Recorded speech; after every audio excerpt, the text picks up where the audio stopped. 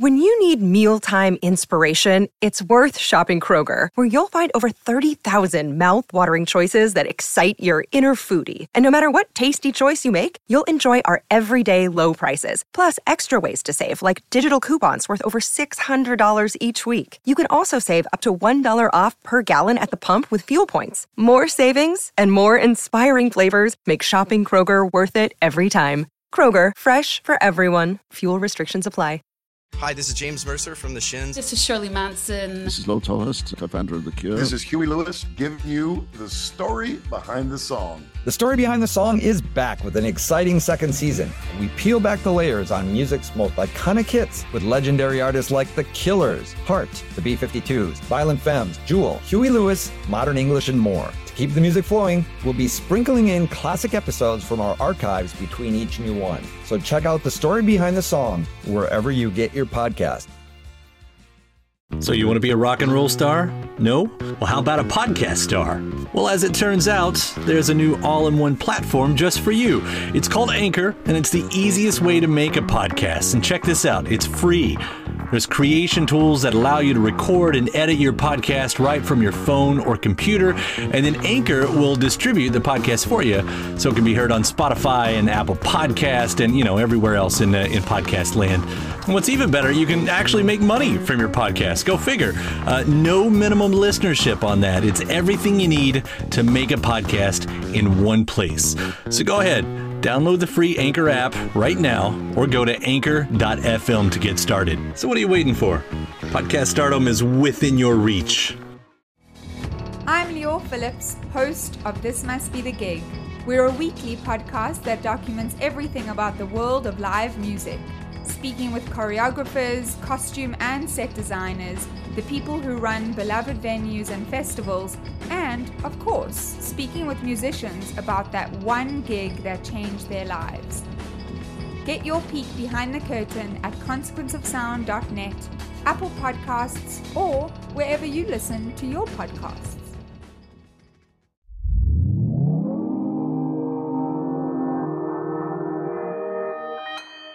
Consequence Podcast Network.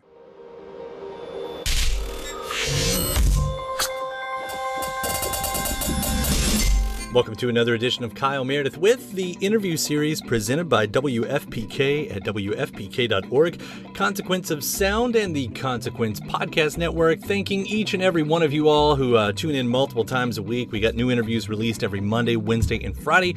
Always appreciate your listening, especially always appreciate you all who subscribe. And whether this is not your first time listening to the podcast or it is the first time, hit that subscribe button so you can keep up with this. It is a great way to know what your favorite artists are up to discover some new ones, and just to know what's happening in the music world. Of course, you can find us at all the major podcast hotspots like iTunes, Apple Podcasts, Spotify, even YouTube, or wherever you're listening from right now. Just hit that subscribe button. We'll take care of the rest. I'm Kyle Meredith. Today I'm talking with a living legend, songwriter Jimmy Buffett. He is back with a brand new record called Life on the Flip Side, a brand new record that landed him at number 2 on the albums chart, only being bested by Lady Gaga. We're actually going to talk about that a little bit, and how he balances heavy subjects with humor. Maybe when you think of Jimmy Buffett, you're thinking Cheeseburger in Paradise, you're thinking Margaritaville, but just go a little bit further into that catalog. Some of his greatest songs have talked about big topics, and that happens a lot on this record. In fact, he traces that back to the genius of Bob Marley and how the melting pot of the Gulf area led to some of the songs on this record as well. In the meantime, during the quarantining, he's been playing for frontline responders online and really believes that music is a part of social change. So that's all going to be in on this interview, as well as as he says, the economical advantages to being environmentally responsible. We'll also be discussing his partnership and covering the Irish musician Paul Brady, how he sings about getting royalties in the song Mailbox Money, one of my favorite moments on the record. Watching his fans tailgating online to his quarantine shows, and we'll even discuss just a little bits of his favorite basketball team, the Miami Heat. So let's jump into this and discuss this brand new record, Life on the Flip Side. It's Kyle Meredith with Jimmy Buffett. Hello. Hello, sir. Hey, Kyle. No, that was a great intro. Thank you. Yeah, anytime. That's all. It's all I'm good for. It's really all downhill from here as far as the questioning goes. Hey, you got such a great new record, Life on the Flip Side. I know it's been a minute since we've had a brand new album from you, and as you know, this is exactly, I think, what we've all been waiting for. You knocked it out of the park on this one. Well, thanks a lot. You know, I have a lot of help, and it was kind of a labor of love because like you said, we haven't done anything in like 7 years. It's not that we haven't done anything. Fortunately, we were quite busy, but you know, between like the transitions of how music was being sent out and the fact that I was busy working on our musical for that time, which took a lot more of my time creatively than I thought, but I enjoyed the process. All of a sudden, you know, that was a 5-year process from the beginning of the concept to it leaving go to Broadway, leaving Broadway, and going back on the road. But the band, we'd always been playing, and we wanted to do an album to go out on tour with. So that's pretty common sense in this business. So we had the time to do it, and we were all charged up. We went to Key West and did it down there because it was kind of nice to go back to where it all started in White Sport Coat. And we had this idea to go back there in our little studio that a lot of other people use and works for us too. So we did it in January and we got it all ready to go, and just in time for the pandemic. So I still thought, knowing that I thought we had a great bunch of songs, and also knowing that being lucky to have this job for so long, I know that a lot of people consider our music something that helps them get through tough times, or as well as having fun. So, you know, these are pretty tough times, and little did we know that it would wind up, you know, being heard by a lot more people and be more popular. But I'm thankful for that, and I hope it helps. Hey, you talk about being more popular. I mean, you landed at number 2 on the album charts, right behind Lady Gaga. That was the only thing in your way. Well, I like Lady Gaga. You know, she through it all. I've been more of a performer than anything else, because that was the only. You know, people weren't playing my records a lot back in those days, but I knew that I could get on stage and play. So I kind of admire people that really have performance chops as well as can write verse, and she does that. And you know, it's nice to be 73 and come in second to Lady Gaga. It's definitely no consolation prize right there. No, I like it. I like it a lot. Yeah. It makes sense, though. It is a great album. You said something a minute ago, and I think it's really important to emphasize here, too. You said because people do find several things in your records. One, something to turn to in maybe troubled times, and to have fun. And that's what I noticed in a lot of your older songs. It's what I noticed in a handful of songs on this record, too. It's almost like a very thin line that you draw. Like, this is a fun record, and there are fun songs. Just have fun songs on it. You also tackle some big subjects. You know, take a song like Slack Tide, and this is, I think, one of your great songwriting tricks is you're saying some big statements in here, but you always, right before that wave crests anyway, you throw a little of the beach humor in there or whatever, and you just, you know, is that something that's conscious to you? Does something you make sure that when you're writing a song like that? Well, I'm glad you mentioned that. That is my favorite song on the album, because yes, I was very conscious of doing it, because I think that's the thing to me that, yeah, it'd been a long time, and there were some things. It was interesting because I'm a great admirer of Bob Marley as a writer as well as a performer. And if you think about the songs that he wrote, he was talking then about social injustices. But, you know, it's one love, one heart. You learn that little trick. And not only him, but he was kind of the master of taking difficult material, but making people listen to it through a song that they were kind of,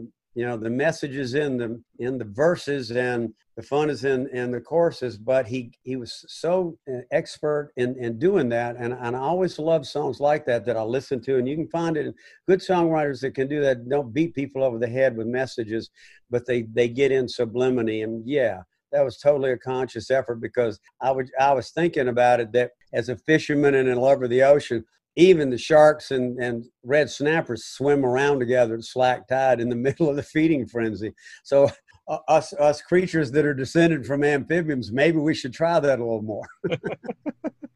Yeah, I even took, what I took from that song anyway, everything changes, embrace it.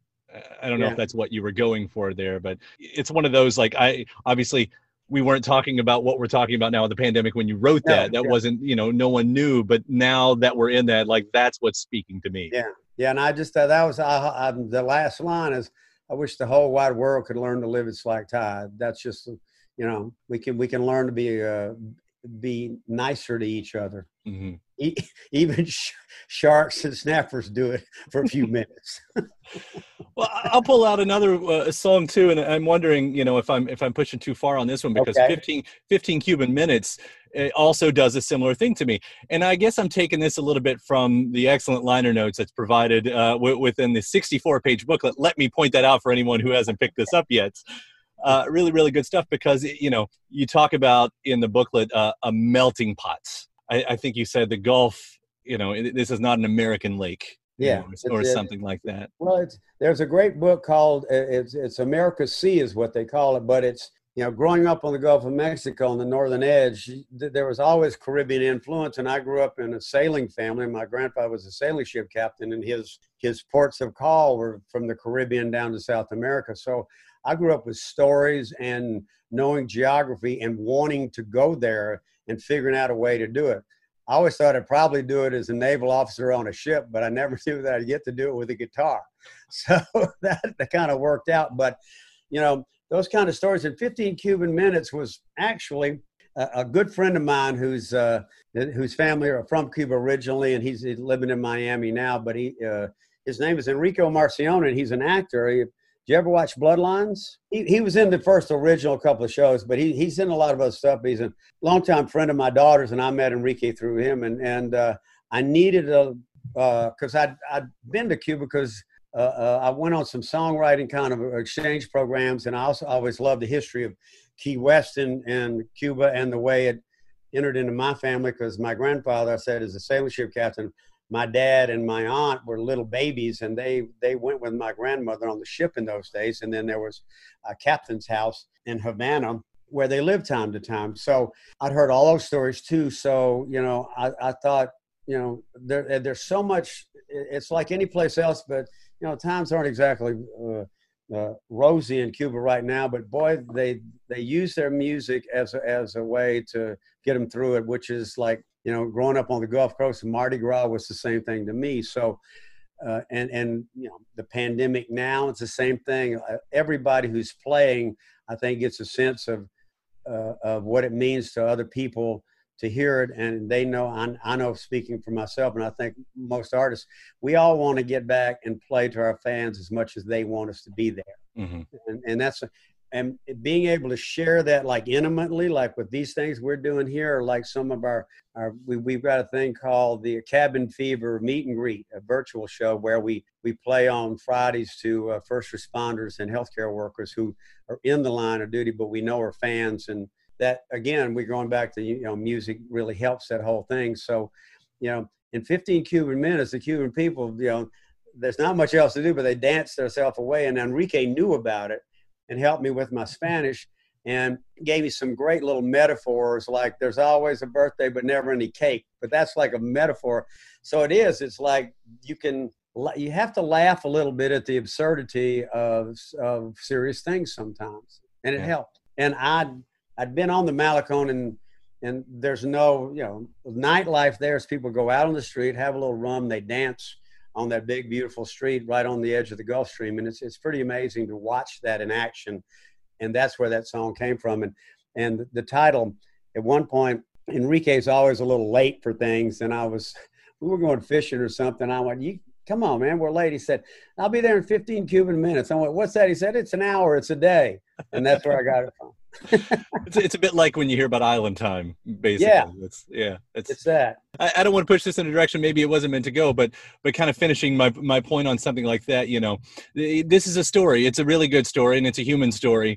But considering, when you look around the geopolitical nature, whatever, and the current administration's talking about immigration the way, does this become a political song? Do you ever mean it to be a protest song in those ways? No, I just mean it to be that music has always been a part of social change. Going back to the 60s as a hippie and Bob Dylan, and the times they are changing, you could apply that to everything in the past decades that I've been alive. Each decade probably had some kind of horrible thing that we needed to change. Mm-hmm. And that's just part of life. And, I think we'll be better for it all. I really do.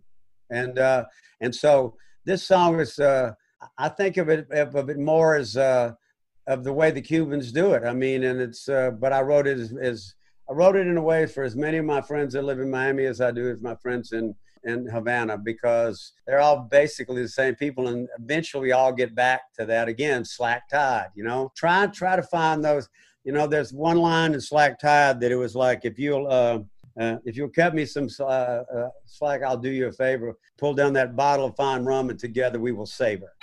That kind of says it for me. Yeah. You know, if we could do that, that's our slack tide. You know, you said hippie culture, and it's not far from surfer culture, which, you know, as strong as ever on this album.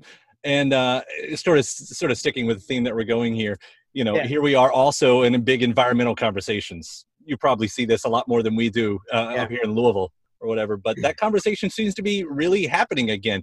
Do you find that as encouraging, you know, when you've got Greta doing her thing and whatnot? I do. I think that technology and science is going to, you know, if we just let it happen, you know, plus there's, if you look at it historically, you've seen it, there's economical advantages to being socially responsible and environmentally responsible. And you know, and like Moore's Law, everything changes every 4 years, everything ups, and you know, and as a pilot and as a real believer that going to space is not a useless thing, because everything we do today, you and I doing this Zoom concert, came out of going to the moon and creating the technology to do that. You know, and I think a lot of people, and I'm one of those that says, you know, it's kind of good that the race to get a vaccine is like going to the moon, but it's, you know, but it's an evil enemy that we can't shoot guns at. So we got to figure out how to do it. And I'm glad to hear that, though it's a race, everybody's sharing material, and it seems to be going faster than people thought. And that's my hope. And environmentally, we look at it, you know, clean energy is vital to our survival. That's what I think. Easy and said, and I appreciate that that coming from that as well. We'll go a little bit easier on the topic right now, because, you know, I don't want to take away from the other side of this record. First of all, I love that you start out the booklet with, I think it was like, who the hell is Paul Brady? We're really familiar with Paul Brady here in Louisville.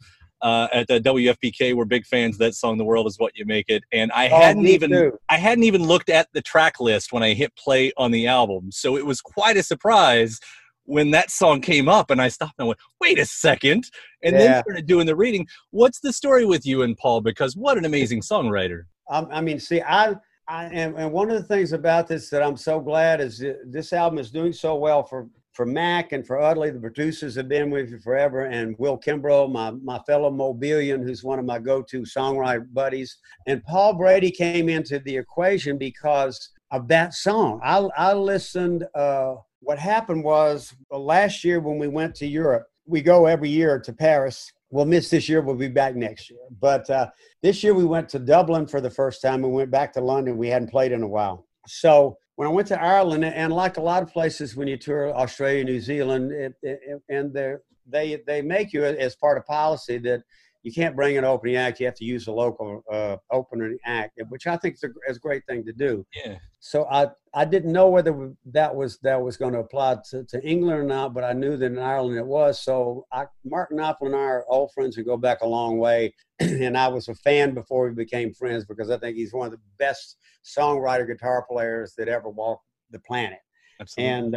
And in every genre of music, you know, I mean, one of my favorite albums is him and Chet Atkins doing duets together, you know. So I called him and I said, you know us, and you know your band, most of your bands from Nashville when you go on the road, and Eric Darkin, my percussionist, plays for. We got a lot of intermingling between our two bands, and I said, you know, who do you think? And before I got the sentence out, Kyle, he said Paul Brady, and I said, I know he did an album with Bonnie Raitt. I knew him he had some Nashville connections with Jerry Douglas and some people, and Sharon Vaughn, who wrote one of the songs with him. And I said, okay. And then I started listening. And I was in California at the time, and I was kind of driving between town and going out to Malibu to surf. And I just kept putting it on.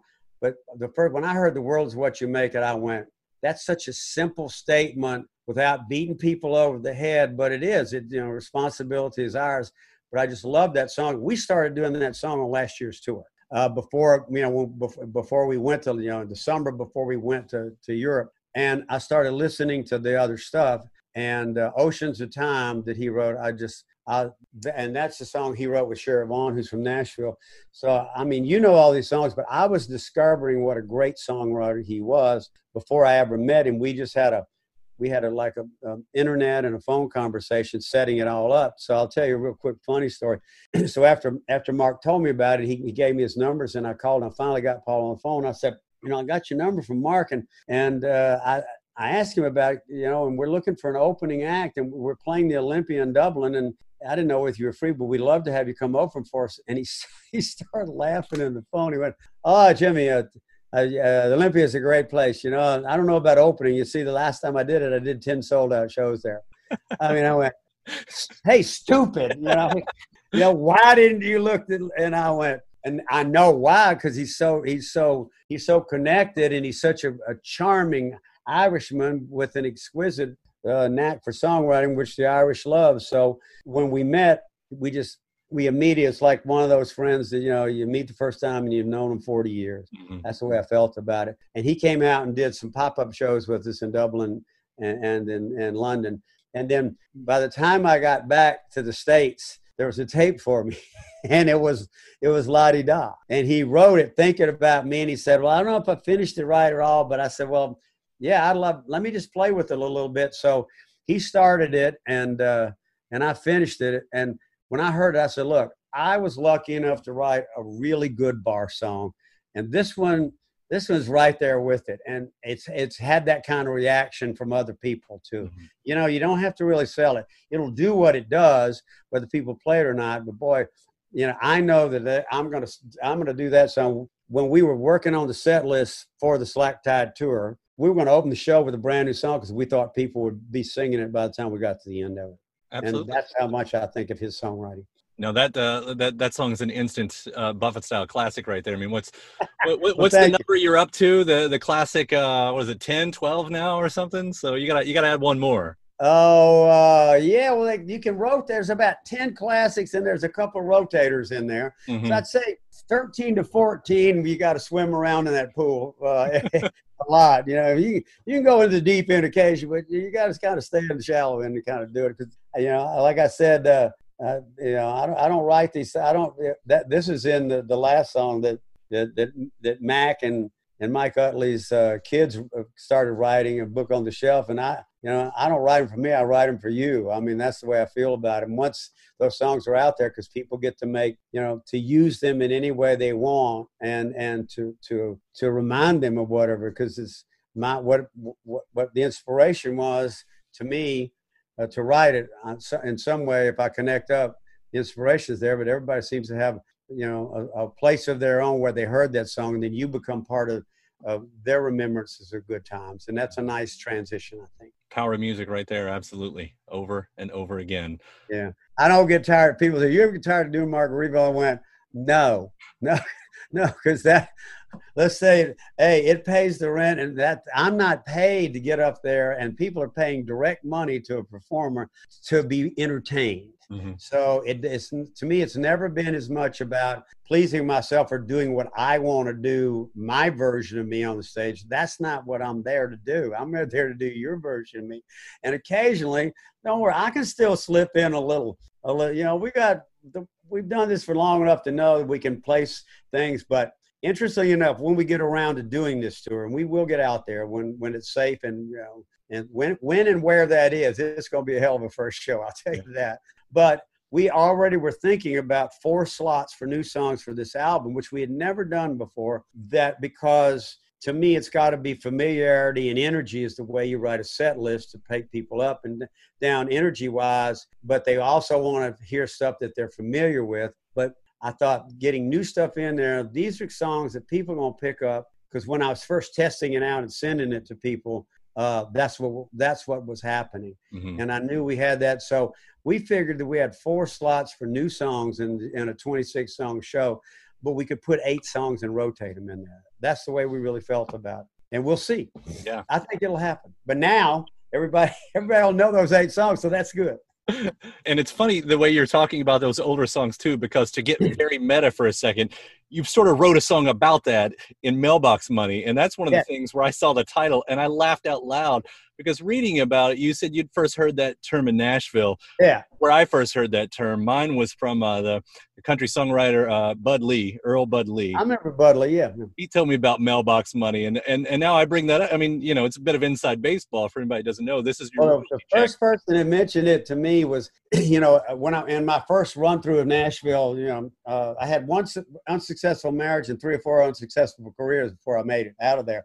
And I had to go to Key West to do that. So, but at one time, the great thing about the earlier years is I try to pass on to young performers and writers, but more so for performers, because you have to be really ready for rejection and for failures, because that is a part of the road to success, a huge part of the road to be able to deal with that. And those first years, but I'd met Harlan Howard. He came to when I was playing the Exit In, he came among a couple of songwriters, John Loudermilk and Billy Ed Wheeler. Those are guys who were there when I was there that are more folkies than anything else, but they had a home in Nashville.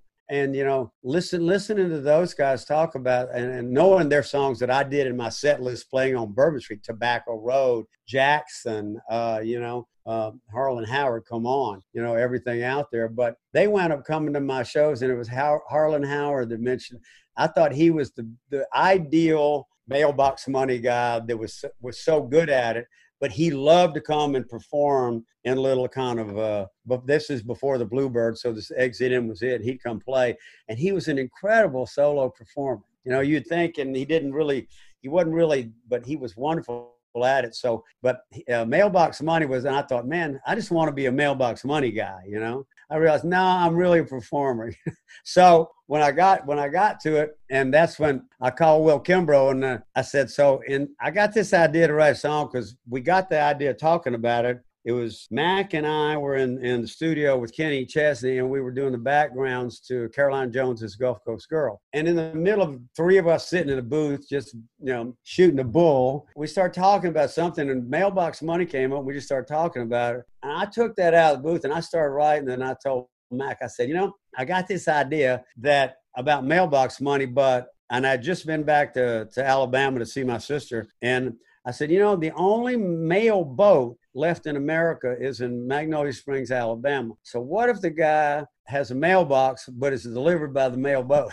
And I said, what if the guy decides he's got so much mailbox money and the mailman retires, so he becomes the mailman, riding the mailbox to deliver him his mailbox, he's the mailman driving the mailboat, delivering his own mailbox money. And I can't, but that's what, then I went to Will Kimbrough and I said, we need to take this to the Gulf Coast. And you know that as good as I do. And he did it. And so I love that song. I can't wait to play that song. You know, I play it right now, just a little acoustic part of it. And I know that river very well, you know. And so, and I just think, and then again, if you listen to that, that's a little bit of that Chet, you know, Knopfler kind of style of picking that Chet Atkins kind of groove. That's a little tribute to them. I'll bring up one more name that kind of goes along with that too, because a mutual friend of mine, the late great Tim Krekel, he had told me one time about, you know, if you can get just one hit every 10 years, your Mailbox Money will take care of itself for life. So it's well, Tim Krekel played with us for a long, long time. And he was one of the great, you know, it's amazing to still be here at this time, Kyle. But think about, you know, at one point I look at all the wonderful people that have come through the Coral Reefer Band. And if you look at the list, it's quite shocking at times, you know, from Tim played with us for a long time. Then he went out and wanted to do his own thing, but we always remained friends. And, you know, Steve Cropper played one year. Timmy Schmidt was in the Memphis Horns, and the people that are still there now. Larry Lee played in the band, but there are a lot of people have come through the Coral Reefer Band. 2 of the Meters from New Orleans were in the band at one time. So I just love having that cultural diversity in the band of people of music from everywhere, because again, you know, growing up on the Gulf Coast and going to New Orleans and really being, you know, my music at the time went from like Hank Williams to, Fats Domino. And that's what I listened to between that. And, you know, I think it shows. somewhere between all that, I'm wiggling around. It's made for great music over and over and over.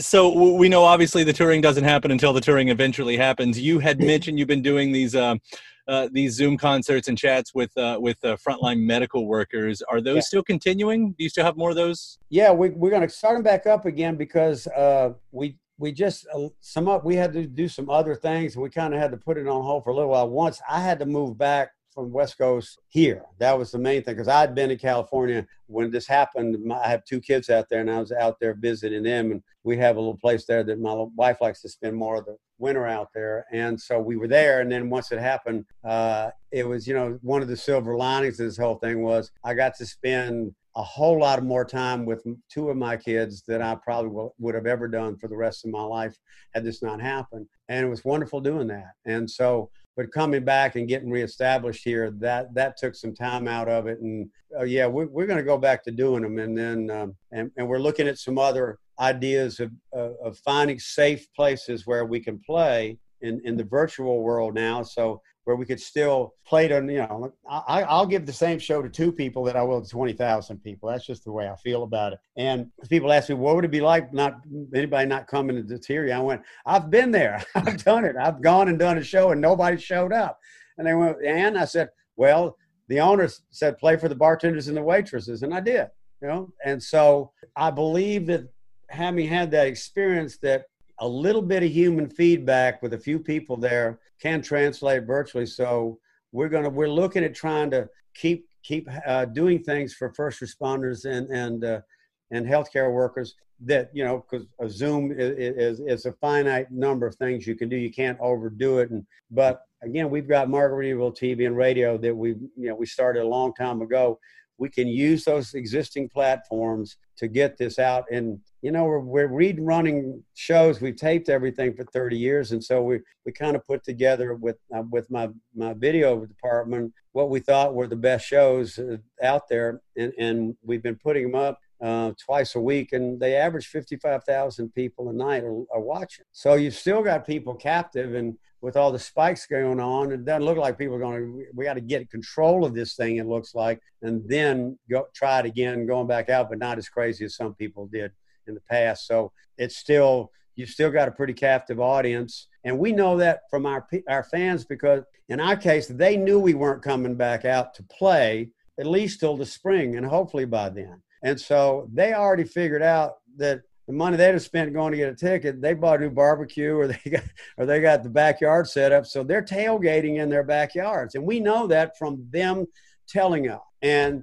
we're playing right to that market. Yep. That's what we're doing, and I know from a lot of people, and to say that 50,000 or 100,000 people a week are tuning in, it's a lot of people. And they're kind of happy with that, because I don't want to give them a half-ass show, because if you can't tailgate going to a Jimmy Buffett show, what are you going to start with? And I'm very aware of that, and that's part of the whole thing. So I think we got to be wholly ourselves in every aspect of touring before we go back up there. And I have a pretty good idea that our wonderful fans will wait for that. And in the meantime, we'll do as much as we can to give them a fun in their backyards. I know they appreciate it. I'll wrap up with this one. Which do you think we'll see first? You and the band back on stage, or the Heat back on the court? I think you're gonna see me back on the stage before the Heat get back on the court. But man, I was so looking forward to that system, because your Kentucky kid, hero is we had, and then we had some great Kentucky players on that team. Not to put Louisville aside, but man, I was looking forward to this season. But they'll play when they're ready. But I think we'll get on stage before them. Before it happens. You might be right. You really might be. I think you will be, honestly. I hope so. I hope they get back too. Jimmy, thank you so much again for taking the time to talk about this today. Life on the Flip Side. Seriously, you've made a classic record. That's not easy to do, much, and you've absolutely done it. Well, thanks for a great interview. It's really been great. I sometimes you get people and you do them, and then it's like when I do TV ones, when I had the book, and they go, "Well, Jimmy, tell us what this is all about." And you'd go, "He didn't read it." Didn't read it. But thanks for a great kind of throw a wide net there of things, and I just really enjoyed doing it and talking to you. And all the best. Same to you. Likewise. Take care. Okay, take care. Fins up. Bye. Bye. My thanks, Jimmy Buffett. The brand new record is called Life on the Flip Side. It's a lot of fun. You got to check it out. Thanks to Jimmy. Thanks to you for listening to this episode. Again, before you get out of here, I do hope you hit the subscribe button so you can keep up with us here. iTunes, Apple Podcasts, Spotify, YouTube, any of the places you get your podcasts from. Just hit subscribe. You'll get new interviews every Monday, Wednesday, and Friday. Speaking of YouTube, it's actually a video version of this interview on YouTube. So if you head over there and search Kyle Meredith with Jimmy Buffett, you can actually see what you just heard. After that, head to WFPK.org. That's where I do a show Monday through Friday at 6 p.m. Eastern. It's an hour full of song premieres and music news, anniversary spins, and bonus interviews.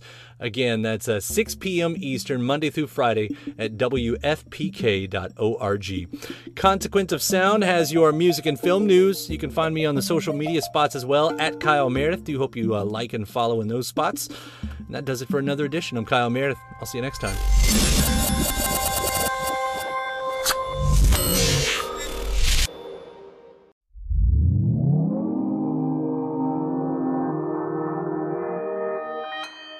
Consequence Podcast Network. It's easy to hear your favorite artist on WFPK from wherever you are. Listen on your smart speaker, live stream from our website at WFPK.org, from Louisville Public Media. When you need mealtime inspiration, it's worth shopping Kroger, where you'll find over 30,000 mouth-watering choices that excite your inner foodie. And no matter what tasty choice you make, you'll enjoy our everyday low prices, plus extra ways to save, like digital coupons worth over $600 each week. You can also save up to $1 off per gallon at the pump with fuel points. More savings and more inspiring flavors make shopping Kroger worth it every time. Kroger, fresh for everyone. Fuel restrictions apply. When you need mealtime inspiration, it's worth shopping Kroger, where you'll find over 30,000 mouth-watering choices that excite your inner foodie. And no matter what tasty choice you make, you'll enjoy our everyday low prices, plus extra ways to save, like digital coupons worth over $600 each week. You can also save up to $1 off per gallon at the pump with fuel points. More savings and more inspiring flavors make shopping Kroger worth it every time. Kroger, fresh for everyone. Fuel restrictions apply.